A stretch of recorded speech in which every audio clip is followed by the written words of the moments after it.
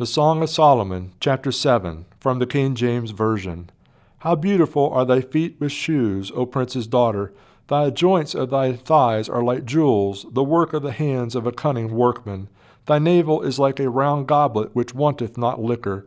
Thy belly is like a heap of wheat set about with lilies.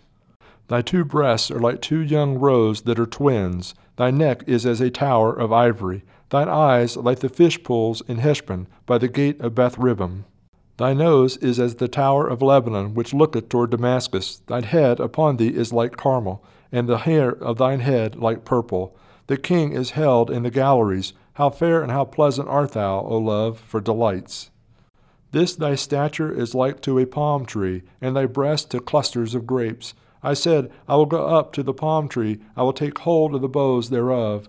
Now also thy breasts shall be as clusters of the vine, and the smell of thy nose like apples, and the roof of thy mouth like the best wine. For my beloved that goeth down sweetly, causing the lips of those that are asleep to speak, I am my beloved's, and his desire is toward me. Come, my beloved, let us go forth into the field, let us lodge in the villages. Let us get up early to the vineyards. Let us see if the vine flourisheth, whether the tender grape appear, and the pomegranates bud forth. There will I give thee my loves, the mandrakes give a smell, and at our gates are all manner of pleasant fruits, new and old, which I have laid up for thee, O my beloved.